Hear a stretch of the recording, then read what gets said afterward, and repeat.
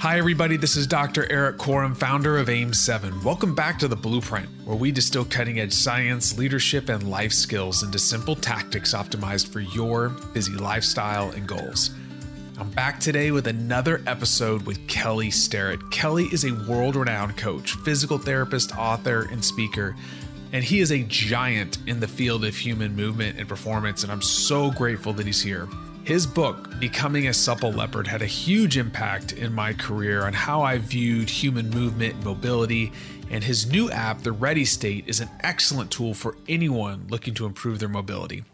Today, Kelly is bringing us 3 practical tips we can put into practice today to improve and maintain mobility, especially if you are stuck at your desk all day. This is a super practical episode that you are going to love. But before we get started, we got to talk about AIM7. It's the easiest way to turn your data into life-changing recommendations for your mind, body, and recovery to help you look, feel, and perform better. Sign up now at aim7.com and you'll get access to our beta app, 4 Zoom calls with me to discuss habit building, adaptive capacity, and so much more. So sign up now and make sure to note that you are a Blueprint podcast listener and we will prioritize your registration. Each cohort has a limited number of spots so we can make this the best experience possible. The next cohort begins really soon, so go ahead and grab your spot now. All right, now for my conversation with Kelly. So let's lean in and learn from the best. Kelly, from the pandemic, a lot of people went from working in an office building to work at home. You know, I left sport, became an entrepreneur. Now I'm at home. I'm sitting or standing way more than I used to. And so these things are now an ever-present part of my life of, I got to pay attention to this. What are the trends you're seeing in posture and mobility with people that are sitting or standing in one place all day long? And what should we be doing to correct these issues? First and foremost, let's establish that it's not sitting versus standing, it's moving versus not moving. And we can begin to then wrap our heads around, hey, when I had to work in the office, I had to commute, I had to walk upstairs, I had to interact, I had to move more potentially, or I got to move more, or the environment forced me to engage in more movement. And I'm talking about non-exercise activity movement, just walking around, going to the bathroom, having some coffee, right? Whatever. Suddenly at home, my movement richness, how sort of dense the environment is, it becomes very small, that the total number of movements that I'm engaged in are fewer. I go from the chair to my coffee table, back and forth, right? And then what we see is the total number of steps you're taking, activity levels, has greatly decreased. And so one of the things that we found out was that we had to go say, hey, look, your desk, your kitchen table is really not the same setup as your desk, and that you're in a chair that's less effective, right? It looks really good on your mid-century modern table, but maybe isn't conducive to being on a laptop either. And one of the things that we saw was a transition to laptops, much smaller setups, right? I don't have this expansive view. I can't move around. So first and foremost, let's say, hey, look, let's establish some movement vital sign activity for you. I want you to get 8,000 to 10,000 steps a day, period, as a baseline. This isn't for exercise. This is just to lubricate your fascia. This is just to create enough non-exercise activity fatigue that you'll want to fall asleep later on. This is just enough movement to decongest, to move the lymphatics through the system, the natural sewage of your body. Those sewer lines are in your muscles. If you've ever had cankles at the end of a long airplane flight, that's because the sewage isn't being pumped out through the muscle pump of the calves. And so it starts to congest at the bottom of that gravity well. So the first thing you can do to feel better is just simply move more. And what that means is you may have to create an environmental situation where you remind yourself or you constrain the environment where you have to move more. So standing is better because now we're above sort of a threshold of metabolic activity, right? You remember the MET idea on the old Stairmaster, right? You'd be like, what's a MET? But I'm doing 6 METs. I'm killing it. I don't know what a MET is. So the metabolic equivalent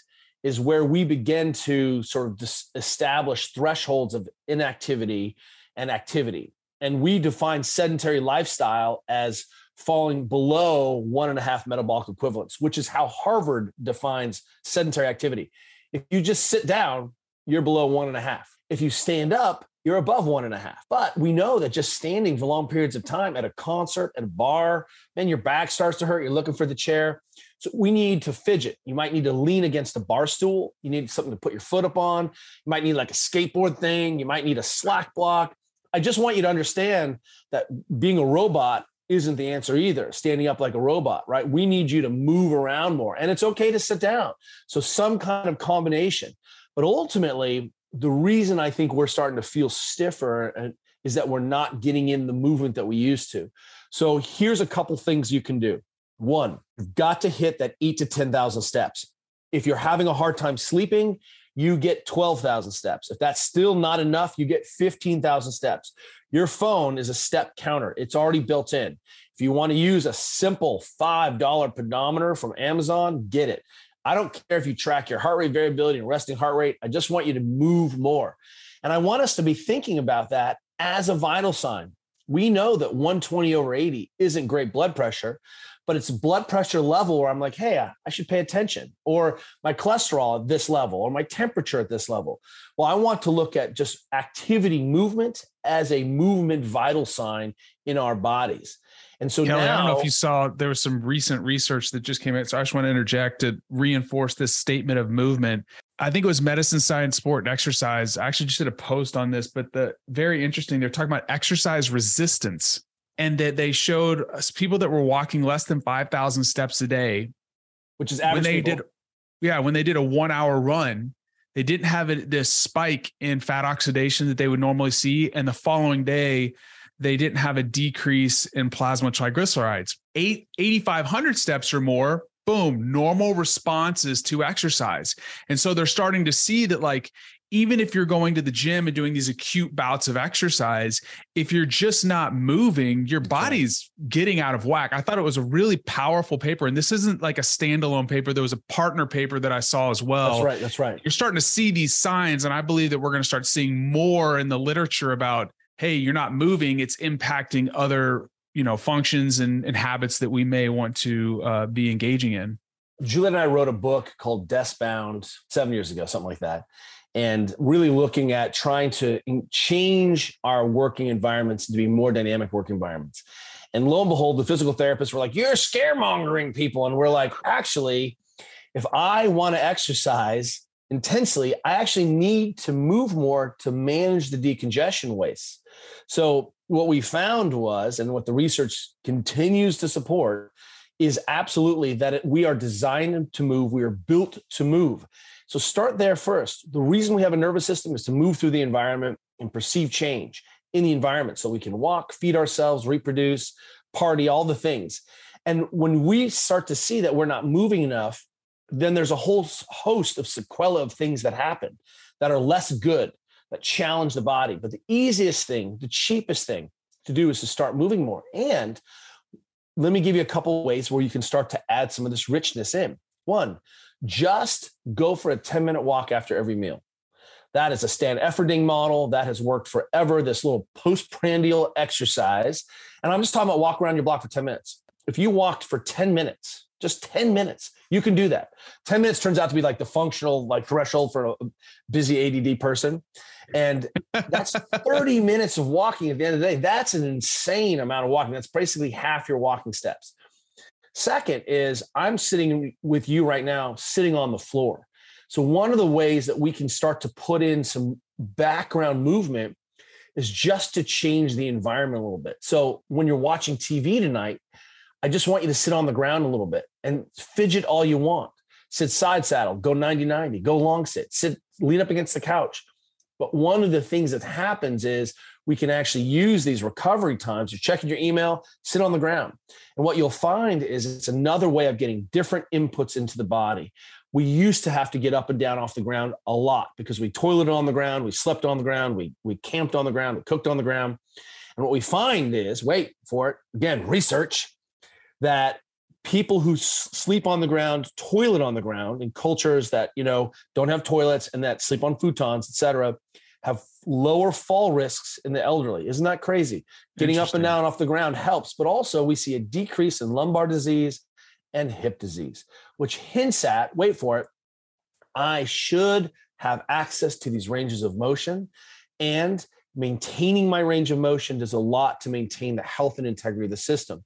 So we started with the hypothesis is, hey, I'm working at home and my body feels different now.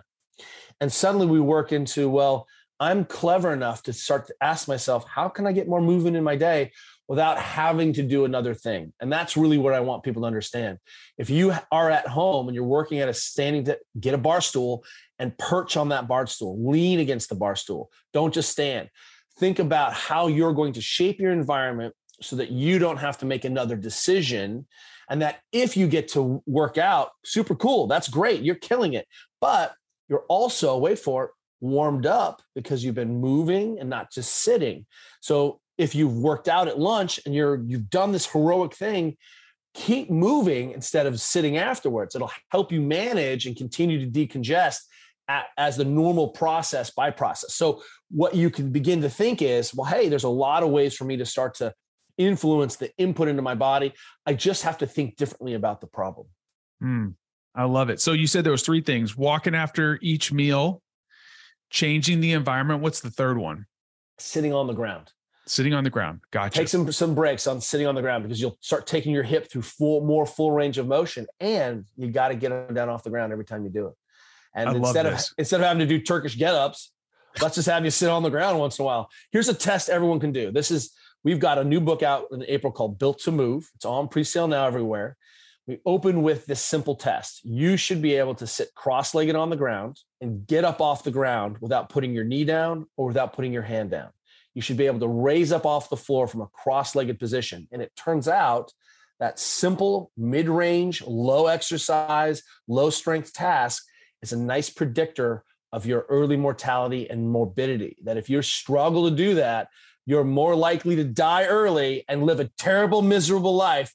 But don't worry, muscles and tissues are like obedient dogs. If you just start sitting cross-legged on the ground, in a week, it'll be easy. I love it. We'll make sure to put a link in the bio for that. I'm going to have to get a copy myself. As I've mentioned before, I'm 40, almost 43 now, and I'm noticing these things. Yeah, I'm looking at my friends. I'm seeing these changes, and it's, the strength is easy, to be quite honest. Getting stronger is like falling out of a boat. It's pretty simple. You lift something a little bit heavier. You lift something a little bit heavier. You want to get more powerful, move a lighter thing a little bit faster. Range of motion, mobility, those are the things where people are like, oh my gosh, my back's stiff. Oh, this. And these are wonderful things that everybody can be doing. I highly recommend the book and check out Kelly's app.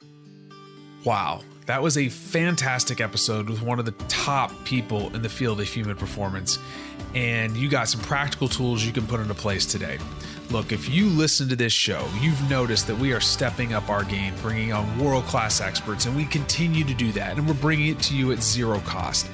So if you haven't left us a comment and review, please stop what you're doing and do that now. We're not asking you to sign up for an exclusive Substack or pay a subscription fee for the podcast.